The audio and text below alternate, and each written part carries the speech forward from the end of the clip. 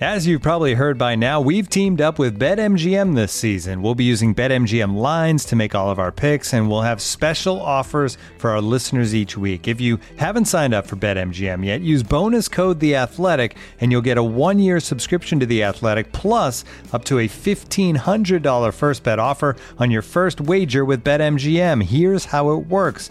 Download the BetMGM app and sign up using bonus code The Athletic. Make your first deposit of at least $10. Place your first bet on any game and claim your voucher for a 1-year subscription to The Athletic.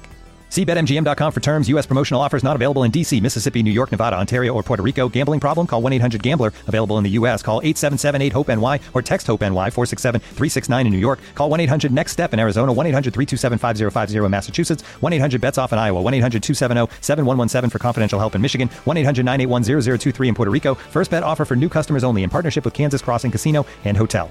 Don't forget, if you haven't signed up for BetMGM yet, use bonus code The Athletic, and you'll get a 1-year subscription to The Athletic, plus up to a $1,500 first bet offer on your first wager.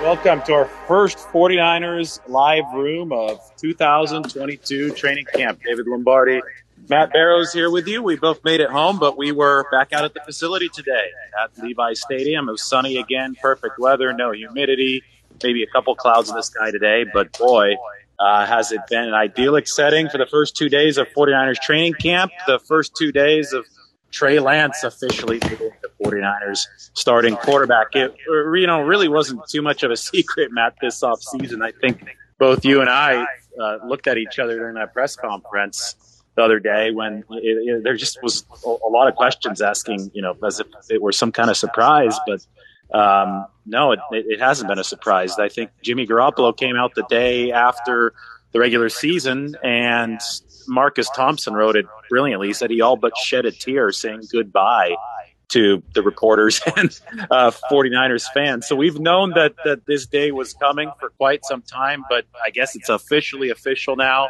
Trey Lance is the 49ers starting quarterback. Jimmy Garoppolo only to be seen in the weight room, right, at the 49ers facility.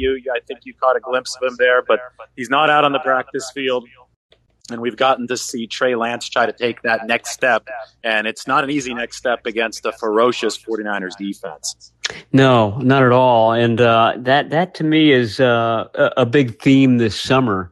Trey Lance doesn't have a lot of experience, and he needs to get up to speed. I think accelerating his throws, his processing, all of that, everything that you would expect with a young quarterback. But he's got this great kind of petri dish to work with, in that he's going up against what could be the best defense in the NFL. Certainly one of the most talented that I've covered, and certainly the deepest defensive line I've ever covered. That's not even a question mark in my mind. And that defensive line sort of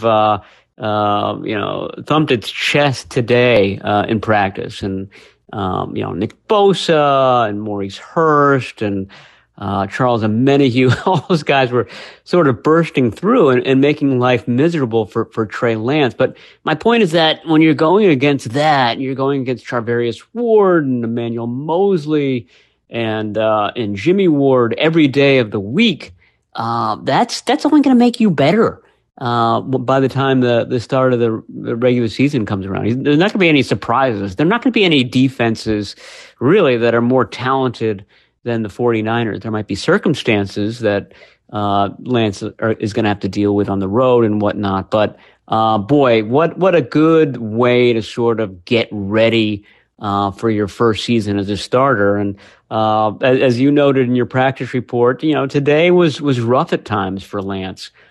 He had his moments, but it was a win for the defense. It'll probably toggle back and forth. But I think going up against this unit is only going to sharpen and accelerate that learning curve for Trey Lance. Absolutely. And, I think the 49ers formula for this season, when they look at this in an overarching way, and they're saying, hey, how do we contend for a Super Bowl, even while making this transition to a quarterback who, we definitely have bigger plans for the longer term future, not just this season. I mean, it's obvious that the 49ers are going to be in his prime better than he is now 3 or 4 years from now, right? So this is going to be a gradual build for Trey Lance. So when the 49ers are looking at their long-term plan for this season, I think it's undoubtedly one where they're counting on having a really, really good defense. And the way I see it, with the growing pains that I expect for Trey Lance, just because of the simple fact that he's coming from North Dakota State, lower level competition. He hasn't played a lot of football in a couple of years. He had those 2 starts last year, but that was only 10 quarters of action. The 2020 season for North Dakota State essentially got wiped out. When you look at those parameters, I think the locomotive that pulls the train for the 49ers is going to have to be their defense and their special teams unit. And a defense going to have to pull the train. Special teams is going to have to not screw it up. Last year wasn't good enough. So they try to make a bunch of changes on that phase of the game. And then the offense, if that happens, the offense will have some runway, right, in this 2022 season. If that offense has runway, then Trey Lance, and not just Trey Lance, a really untested offensive line will have the ability to, really figure things out over the course of the first half of the season. And if that happens, then the 49ers' grand plan can work.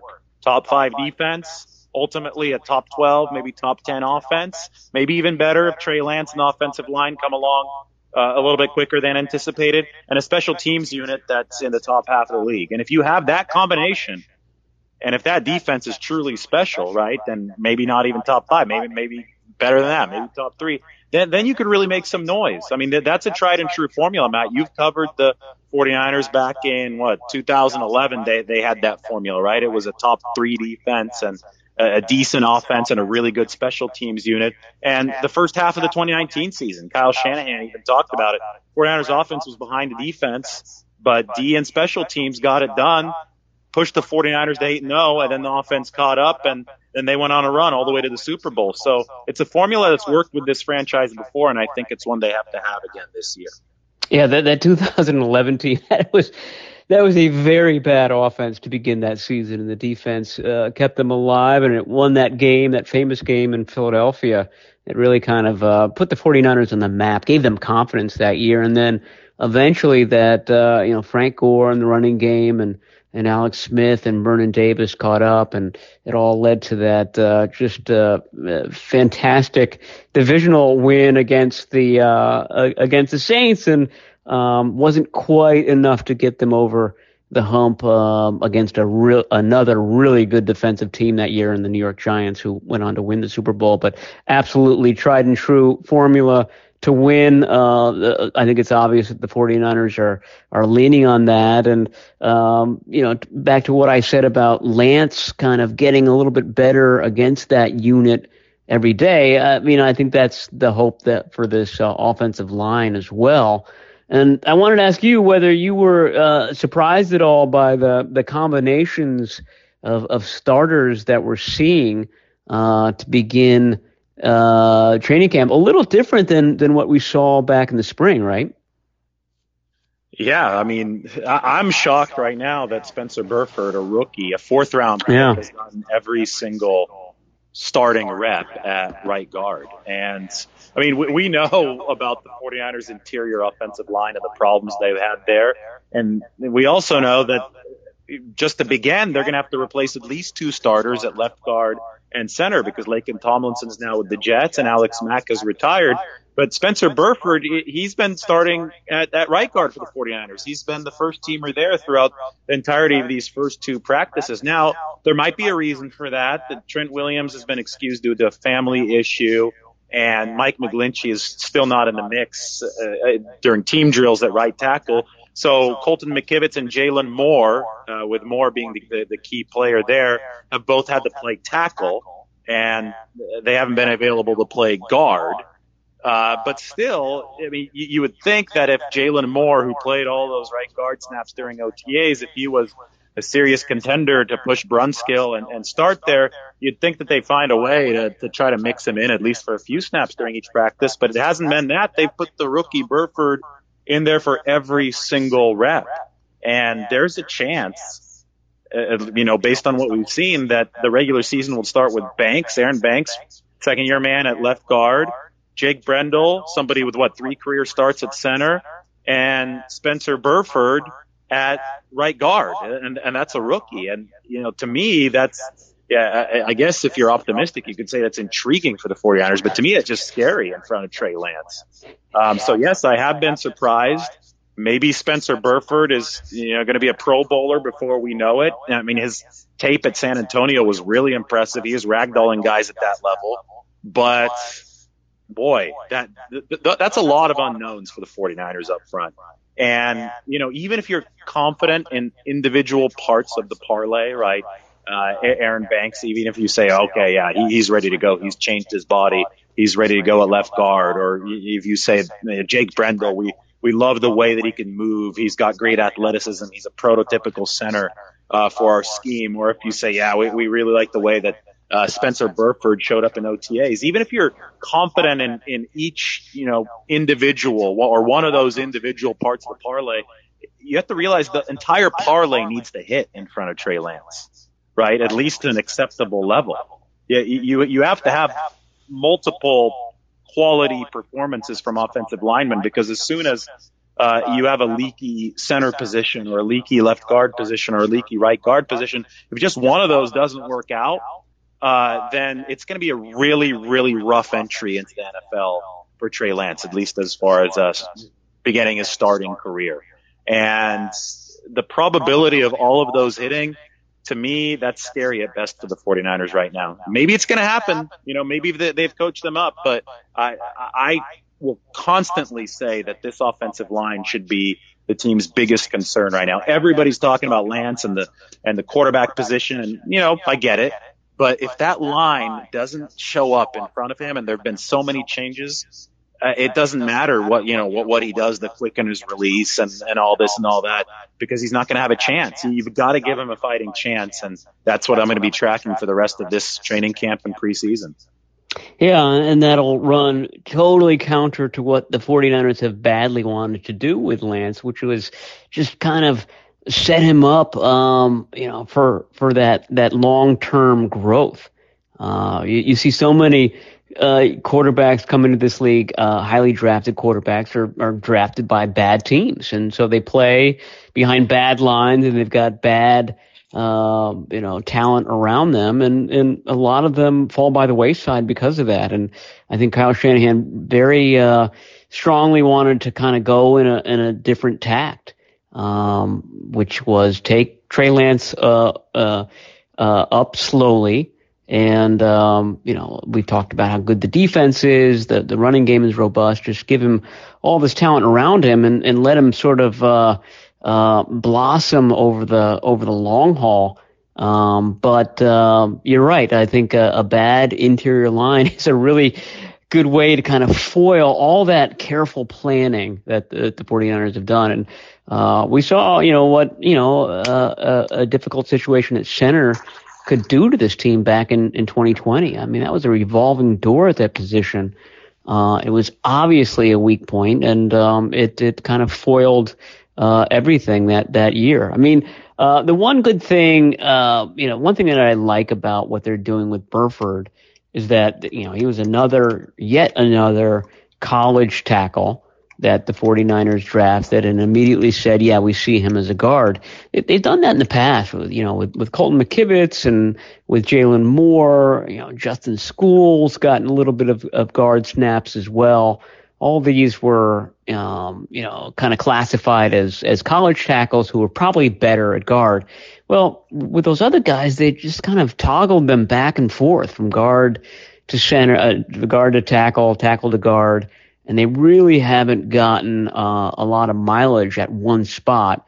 To their credit, they seem to be doing the opposite with Burford, which is playing him exclusively in one spot, that right guard spot, and seeing what he can do with it. And I think that's good, just to kind of allow him to concentrate at that position. And maybe over the course of these next 3 weeks, whatever training camp is, he starts to develop there, but he's going to have some rough competition, I think, starting next week when the pads goes on, because I think, Eric Armstead's going to be there. We've seen Charles Omenihu. He's been very physical on the inside even without the pads. And then I think Javon Kinlaw will start to get worked in. He's been held out of the team situations thus far. I think probably next week is when we start seeing him and Mike McGlinchey get a little bit more work with their respective team situations. Well, speaking of Burford, this guy, he's wearing number 74. And that was obviously Joe Staley's number. And it's been 2 years, so I guess they've had a chance to let the number 74 cool off a little bit. But it's still weird seeing a number 74 running around out there. But apparently he's, impressed the 49ers staff enough to, start to earn a little bit of that number 74. I just thought it'd be on the shelf for a little bit longer than a couple of years. There's nobody wearing 21. There's nobody wearing 52. And Patrick Willis has been, and Frank Gore have been off the team for a long time now. So, I thought Staley would, maybe not quite at the level of those two guys, but, shortly thereafter. But, Robert Nkemdiche is wearing number 50. I've never seen an interior lineman with a defensive lineman with a number in the 50s. I think it just goes to show you there's just not a lot of numbers left over for this team to use. You've got all the retired numbers. Then they don't want to use 21 and 52. So they've got to either double up or use some of these more obscure ones that we rarely see. All right, so we've given a chance for a lot of our listeners to file in. Looks like we've got 142 people right now, which is nice. Obviously, you can request to speak and ask a question. Right now, there's nobody in the queue, so if you get into that queue, we'll probably get to you really, really quickly. For the time being, we could look at some of the questions that have come in over the chat. And I know there was one about Jason Poe from Brandon G. What are the chances of Jason Poe getting a look at center? And Poe is a guy that we need to mention right now. First of all, he was working out with Trent Williams this offseason, and he was really, really excited about doing that in Texas. And then Trent Williams, in very Trent Williams style, had a private jet fly him from Texas to the Bay Area for training camp, and he took Jason Poe along with him. So what an experience for the undrafted rookie out of Mercer, who, intrigued us all when the 49ers signed him because he's got positional versatility, right? He played fullback in junior college. He's the shortest offensive lineman in the NFL at only about 6'1".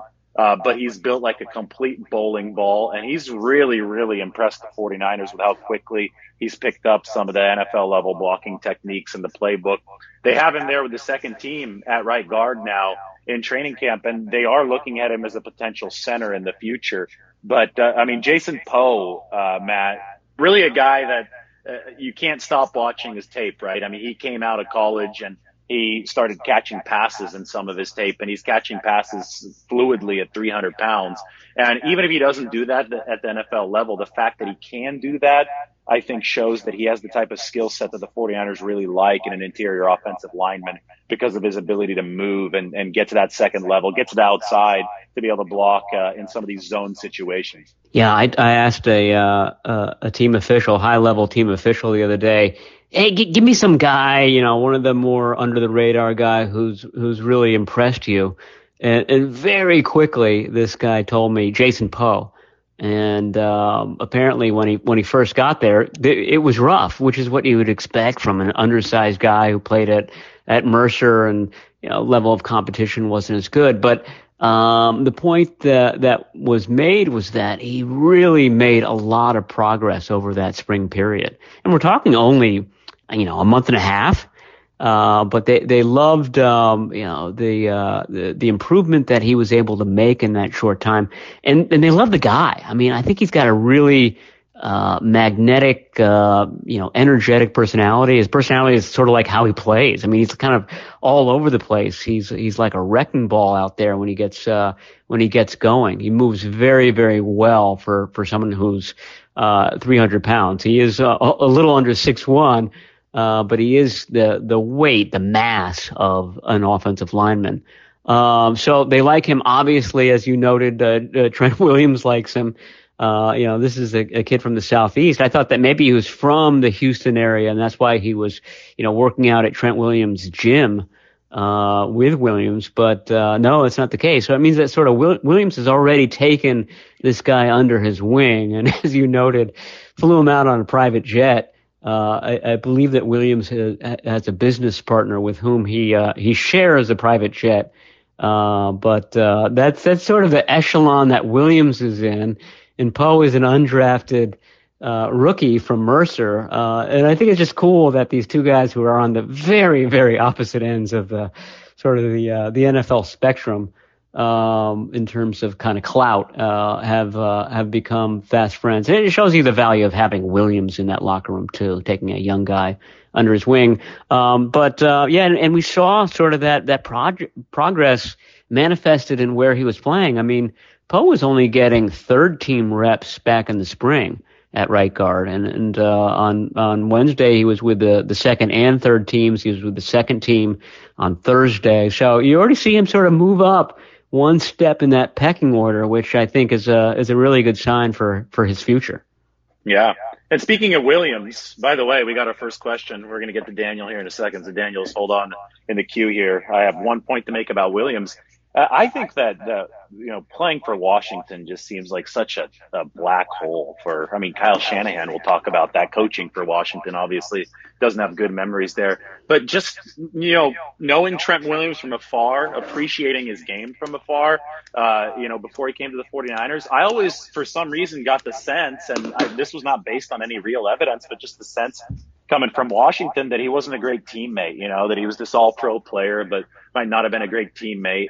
But to me, that just came from Washington. Now that I know Trent Williams, now that I know what he's doing to this 49ers locker room, flying Jason Poe around on his private jet, talking to Trent Williams and these media availabilities, the guy is an awesome teammate. He doesn't conduct himself like the highest paid offensive lineman, the way that you'd think that kind of player could conduct himself, being standoffish from the rest of the locker room. That's absolutely not the case. And, I think that's just a testament to him being with an organization where, that personality can now shine to the outside, because with Washington, it certainly didn't. When I was, kind of just appraising that situation from afar, I'd always be like, Trent Williams, what's going on? I just don't think that they allowed him to be on display in a positive light. So, I've been really impressed with that side of the game from Trent Williams. Do you have any thoughts on that? Yeah, well, I mean, I think it's, he's a multi-year veteran. I forget exactly how old he is, 34. I think that's part of it. And, he had a bout with cancer. I think that kind of put everything in perspective. I mean, he did have some issues early in his career. I kind of chalk those up with Richard Sherman. Yeah, right, exactly. I chalk that up to him being a much younger man, not quite as much perspective. But he's won our media good guy award 2 years in a row. And, that's in a locker room that, had Joe Staley, George Kittle's there. And, there are a lot of strong contenders for that award. Garoppolo and Williams were co-winners this past season. But I think that kind of just speaks to, just his comfort level too. I mean, you reach that echelon that he's in, and he knows he can speak his mind. He doesn't have to kind of watch what he says. He speaks from the heart. He's honest, and I think he's probably exactly like that in the locker room as well. All right, let's toss it to Daniel. Daniel, you're on stage with our first question of the show.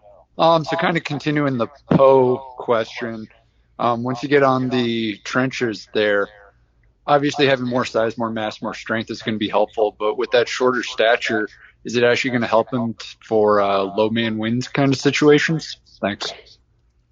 I watched him. Go ahead, David. I talked to Chris Furster about this, and they're really intrigued with the comparative advantage that Poe knows how to leverage with that low, obviously he's the shortest lineman in the league, so he's got low leverage. He can, I guess good leverage, I should say, not low, because he is lower to the ground, and they love the movement ability that comes with the shorter stature. He could change directions really quickly, and they think he could be an absolute weapon in that regard. Now, the downside is that his arms are shorter, right? And you do want longer arms for an offensive lineman to keep some of these D linemen at bay when you're blocking. But if Jason Poe can play to his strengths instead of to his weaknesses, the 49ers do think they could develop him into somebody that does exactly what Daniel suggests. And that's, use that low frame to gain leverage because he's got that position for that leverage, at the line of scrimmage. David handled the practice report today, which kind of allowed me to, focus on one position group. And I was watching the offensive line, defensive line interplay closely today, and I watched him. And on a couple of plays, one in particular, he was going against Charles Omenihu, who's basically his opposite in terms of physique, tall, long arms. And Omenihu just obliterated him, just shoved him right back into the quarterback, Nate Sudfeld, in this case. So there is, especially I think in pass protection, something to be lost with that type of stature. And I don't think that guard is probably his best spot. I think David's right that maybe the future is center because you can kind of get away with a smaller, shorter armed guy there. There's not as many one-on-one matchups like the one he had with Omenihu today. But that was one play. There were others that he won and he moves his feet very well. And we keep saying, wait till the pads come on, wait till the pads come on. My answer to Jeff's question is wait till the pads come on. I mean, we're really he'll have, once a day they have this offensive line versus defensive line drill, and a guy like Poe will get, 2, 3, 4 matchups against interior defensive linemen, and we'll know. I mean, it'll be very apparent, just how well he can handle somebody one-on-one. That's my biggest question with him right now. By this time next week, they'll have had 5 padded practices. So I think we'll have a much better kind of read on how somebody with that kind of smallish body type can handle that position. I'm very much looking forward to it. And, even if he doesn't end up being able to handle the O-line position because of the shorter stature at the NFL level, this is something that circles back to the initial video that he put out that we watched as soon as the 49ers signed him. And he was there catching passes and obviously showcasing himself as somebody who could play that H-back type role or maybe even, an inline tight end type of role. When the 49ers look to cut down their roster, and this is something I talked to with Brian Fleury, their tight ends coach, about when they're going from 90 to 53 on August 30th, other position coaches, not just the O-line coach, they're going to all be sitting in a room. And that's when the haggling starts. That's when the debate starts. And somebody like Brian Fleury in that tight ends room or somebody like Anthony Lynn in the running backs room is going to say, hey, I like this guy Poe over there. I think that he could do some of the stuff like that Kyle Juszczyk might be able to do, or Brian Fleury might say, I think he could do some stuff in my tight ends room as far as blocking on the perimeter goes. Yeah. That cannonball frame. I want him on that roster, or at the very least, I want him on the practice squad so we could call him up for week 2 against Seattle, because I think schematically he's going to be very capable in that regard. And, we're still way too early in the process to be seeing Poe on the field playing in versatile roles that Kyle Shanahan's offense has accentuated in the past. But based on my conversations with the staff, those are the types of conversations that will be had near the end of August when they're cutting down to 53. So, I mean, we can't forget about that with Jason Poe, right? Because he is, in a way, maybe the ultimate Shanahan player in that he doesn't quite fit anywhere perfectly, but he fits everywhere well. And the 49ers might be able to use him on the practice squad because you remember that practice squad has call-up capability, and he could be somebody that Shanahan could use in a creative way to get some creative blocking assignments done during the season. I know Williams will be pissed if Poe ends up getting an NFL touchdown coming out of the backfield as a fullback before Trent Williams gets his. We're working on getting Williams that easy TD for a while now. That's sort of a career goal for him at this point. We got Michael. Michael, you're on stage right now. What's your question? Hello, can you hear me, guys? Yeah, we got you. I had a question about the competition at safety. I was a big believer in Tavarius Moore's range and speed. Has he had any reps with the ones, or is Talanoa Hufanga just entrenched as the starter right now at strong safety? Yeah, going back to the spring, it's been all Hufanga. He's gotten every single one of those strong safety reps with the ones, and he doesn't appear to be letting go of that.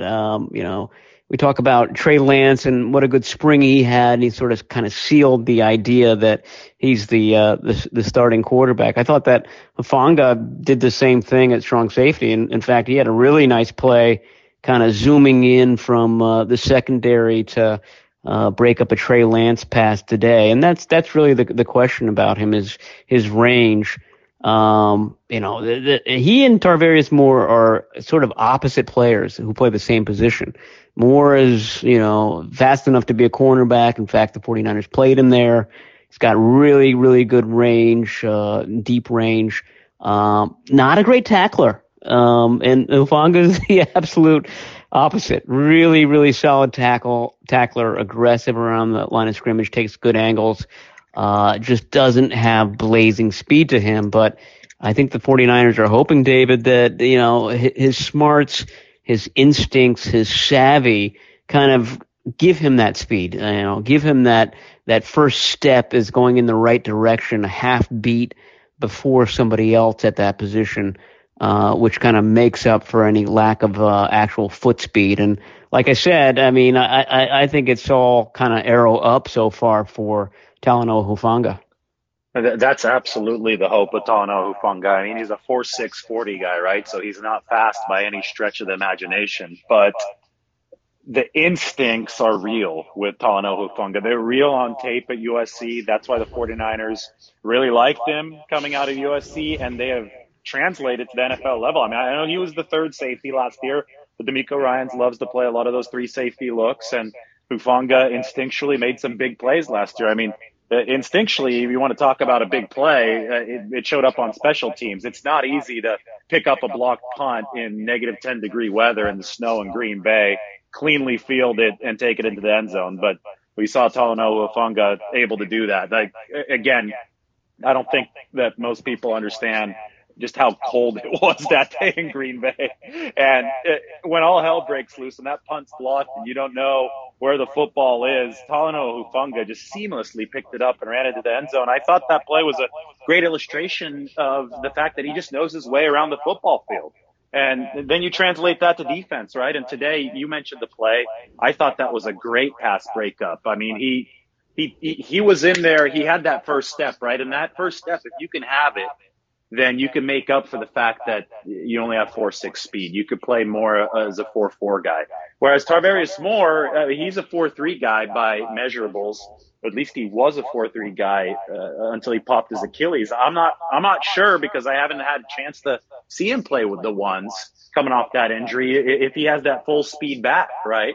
And this is really the first year coming off the Achilles, and sometimes, maybe most of the time, that's an injury that requires 2 years to get back to full speed. And then, Moore was a tools player, right? He's the burst, the 40. That's who Tarvarius Moore is. They're trying to develop the instincts with him, and I thought they were making some progress. I thought that he had a couple really good games in the 2020 season, but then unfortunately, he got hurt during OTAs in 2021. So right now, I'd have to say that Talanoa Hufanga, because his trajectory has only been going upwards. I mean, he's working out with Troy Polamalu over the offseason. His hair is getting longer. His hair is starting to resemble Troy Polamalu's.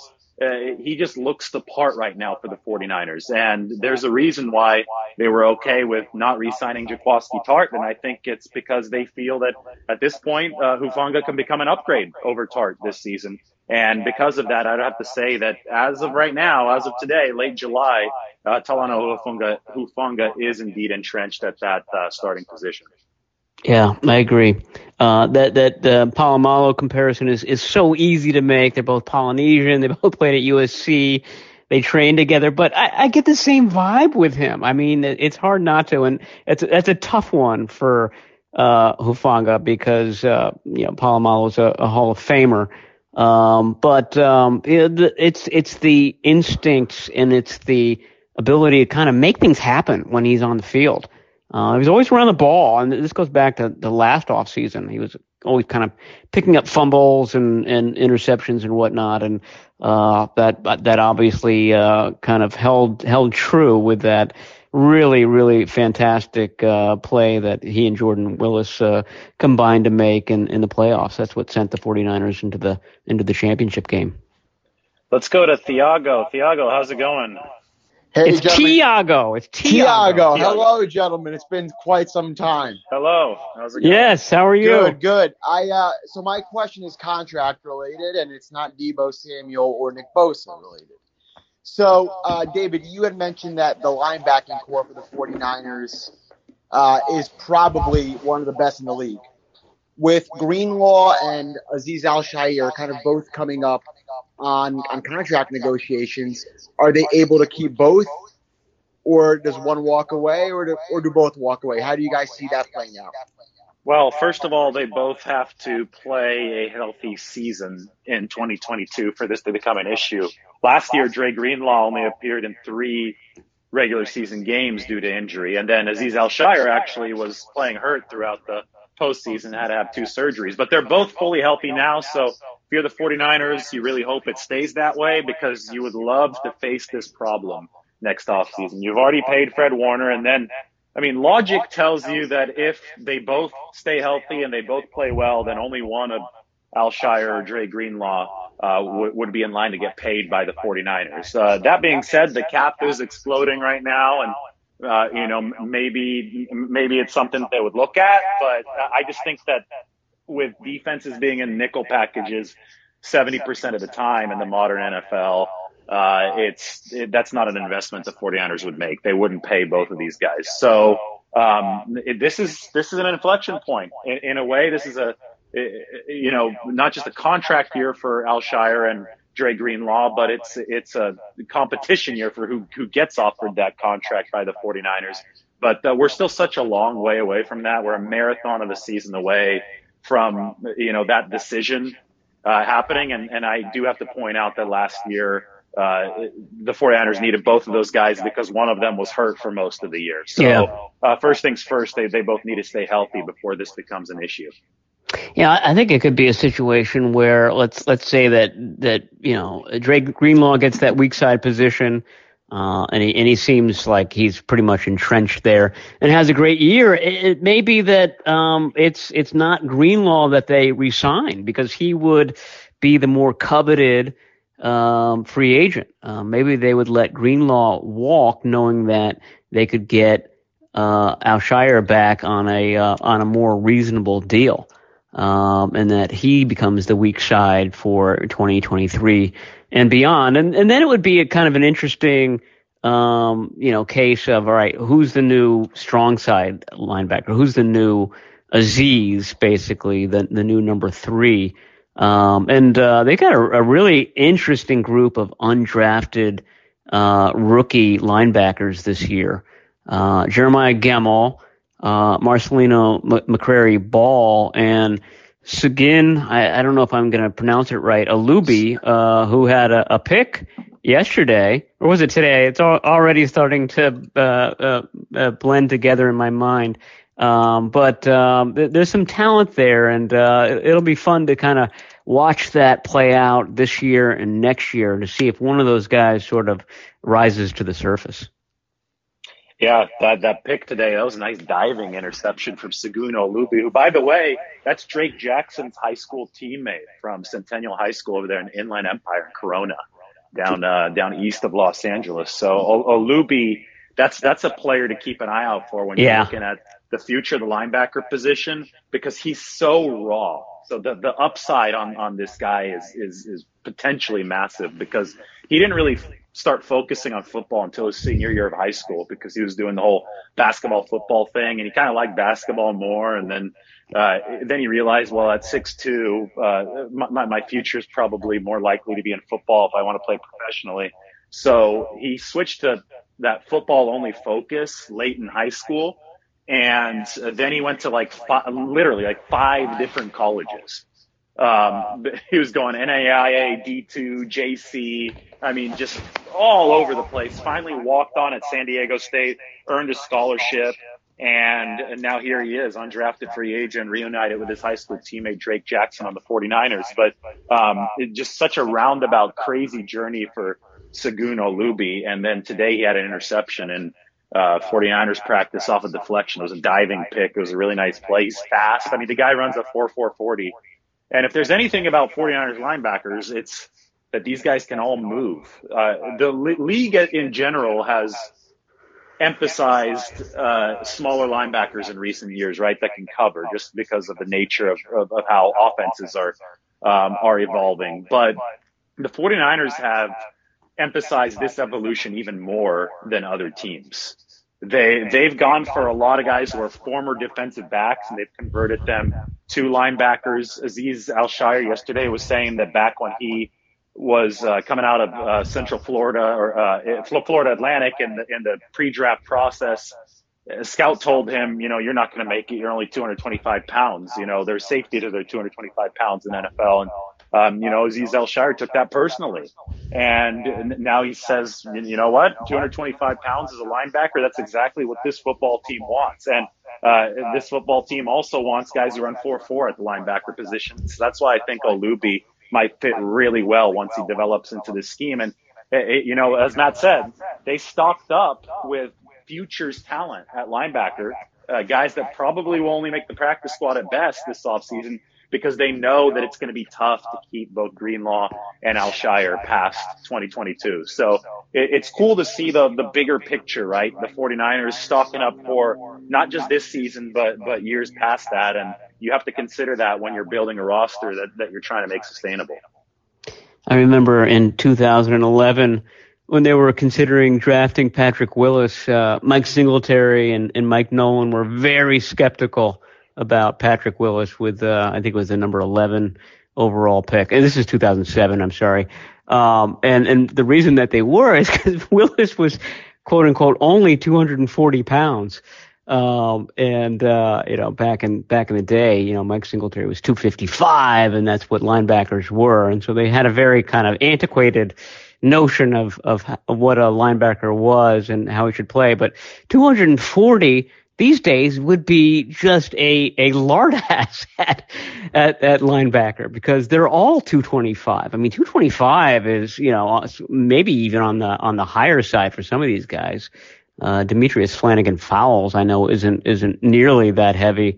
And some of the other guys aren't as well. But I think it's funny how quickly that position has evolved in the NFL.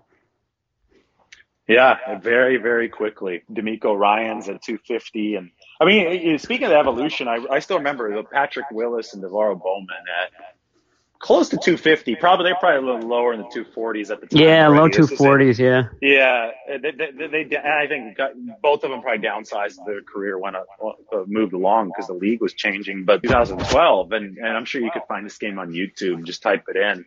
I think that's where I rewatched it just a couple years ago. And it struck me that the 49ers jumped out to like a 31-0 lead in that game in the first half, something crazy against Brady. And Brady brought them all the way back, and then Kaepernick had Crabtree for the touchdown, and the 49ers won at 38-31. But when you watch the first half, it's just a defensive masterpiece for the 49ers against Tom Brady and the Patriots, who like to spread it out.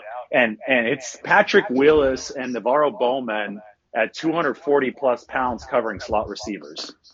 I mean, the 49ers were the only team, and those are the only two linebackers, I think, in the league at the time. For sure, the only duo at the time that could do that. And it just made Vic Fangio's defense so tremendously adaptable, because in that first half, the Patriots couldn't run on the 49ers because Willis and Bowman are still on the field, and then they can't pass against them, too, because they can still cover the slot receivers. I mean, it was wild to me. So they were ahead of their time, and that's why they were such special talents. They were able to do at 240 plus what linebackers at 215 to 225 right now can't do. But the 49ers feel that their guys can do at least some of that. So it's interesting that this franchise over the course of the past decade, through different players and different coaching staffs, has been at the cutting edge of that linebacker revolution. And you could trace it back to Patrick Willis and Navarro Bowman. Anybody else have a question? Go ahead and get in the queue. Otherwise, we'll be wrapping this up here in a couple minutes. I'm going to take a look at the chat section to see if there's any good questions there. Still have about 100 listeners. I'll comment on that 2012 game. First of all, it's something we should keep in mind. You tend to hyperbolize whatever you're watching at the moment, and I think this could be a really special defense for the 49ers. One of the best I've covered, but there have been some really, really good defenses this century, last 25 years or so, and that was one of them. Those 2011 and 2012 units, kind of peak Willis, peak Bowman, were something special for sure. And I think that was also the game that Justin Smith really, really messed up his shoulder and basically spelled the end of his career. And Ray McDonald had a big game, sort of in a supporting role that day. But to me, that's one of the big reasons why the 49ers lost the Super Bowl. Justin Smith was playing with one arm in that game. If you got a healthy Justin Smith in that game, I don't think that the Ravens are quite as dominant on offense as they were in that game. So that was a very fateful outing for the 49ers in a lot of ways. Yeah, and the very next week they played Seattle, right, back in there in 2012. Was that back-to-back games they played on Sunday Night Football? The game in New England was definitely a primetime game. I mean, it was one of those New England weather events where it was half snow, half sleet, half rain, terrible conditions. But I think they got smoked in Seattle the next week. That's crazy, man. Those were the days, right? Harbaugh, coach of the team, and that was just the prelude to the 2013 matchup with Seattle, the NFC Championship game, and obviously, I was talking to Steve Berman yesterday at the Athletics Bay Area's company party, and it was just kind of a commemoration of what we've done over the past 5 years. Obviously, we're not divided up into the local markets anymore, but it was cool to see everybody. And Steve Berman, he was working for a different outlet back then.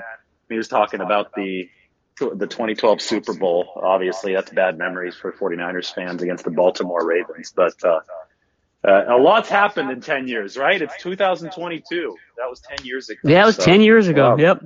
Bobby D says, I thought Taylor Mays would be a good linebacker. Might have a point. Yeah, you're right. He would have been a better linebacker than a safety, that's for sure. Yeah, maybe today's game would have been better suited for him, right? Because he was, 220, 225. Back then, had to play safety because he was 20 pounds too light for linebacker.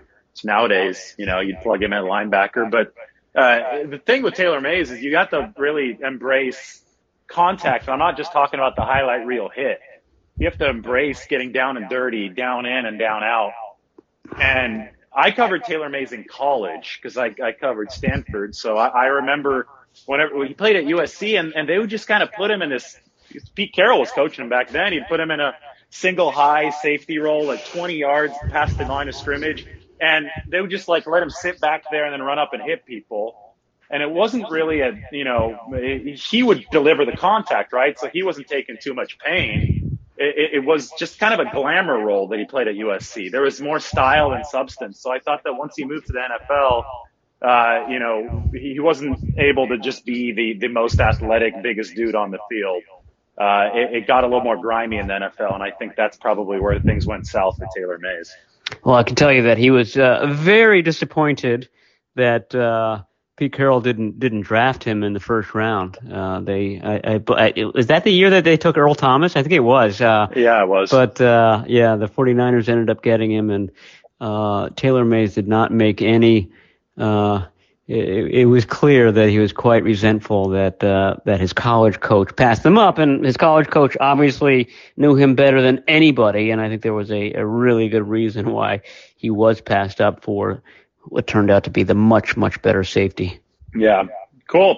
Well, we've been on for close to an hour here, so think it's about time to wrap this up, and we're going to try to do these frequently this year. Sorry if we had some echo difficulties this time. We're going to figure stuff out a little bit on the technical end and make these a little bit more frequent for you, because it's just cool to hear, the subscribers' voices and get those questions in real time. It's even better than the comment section up on The Athletic. So thank you to everybody for joining the show. Thank you to everybody for subscribing. Matt and I, we're going to be back at a training camp tomorrow. Like 2 more days, Matt, until we get a day off. We're out there every day. It's 4 days on, 1 day off right now.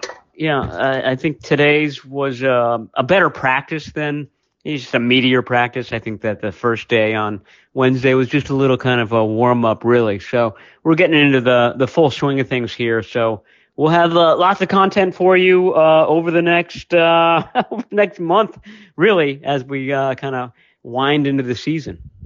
Yeah, let's make this season as interactive as possible. We have all these great tools at our disposal. Obviously, with this live room, we'll be doing more standard podcasts as well. And, of course, every day, essentially, we got multiple pieces up on The Athletic.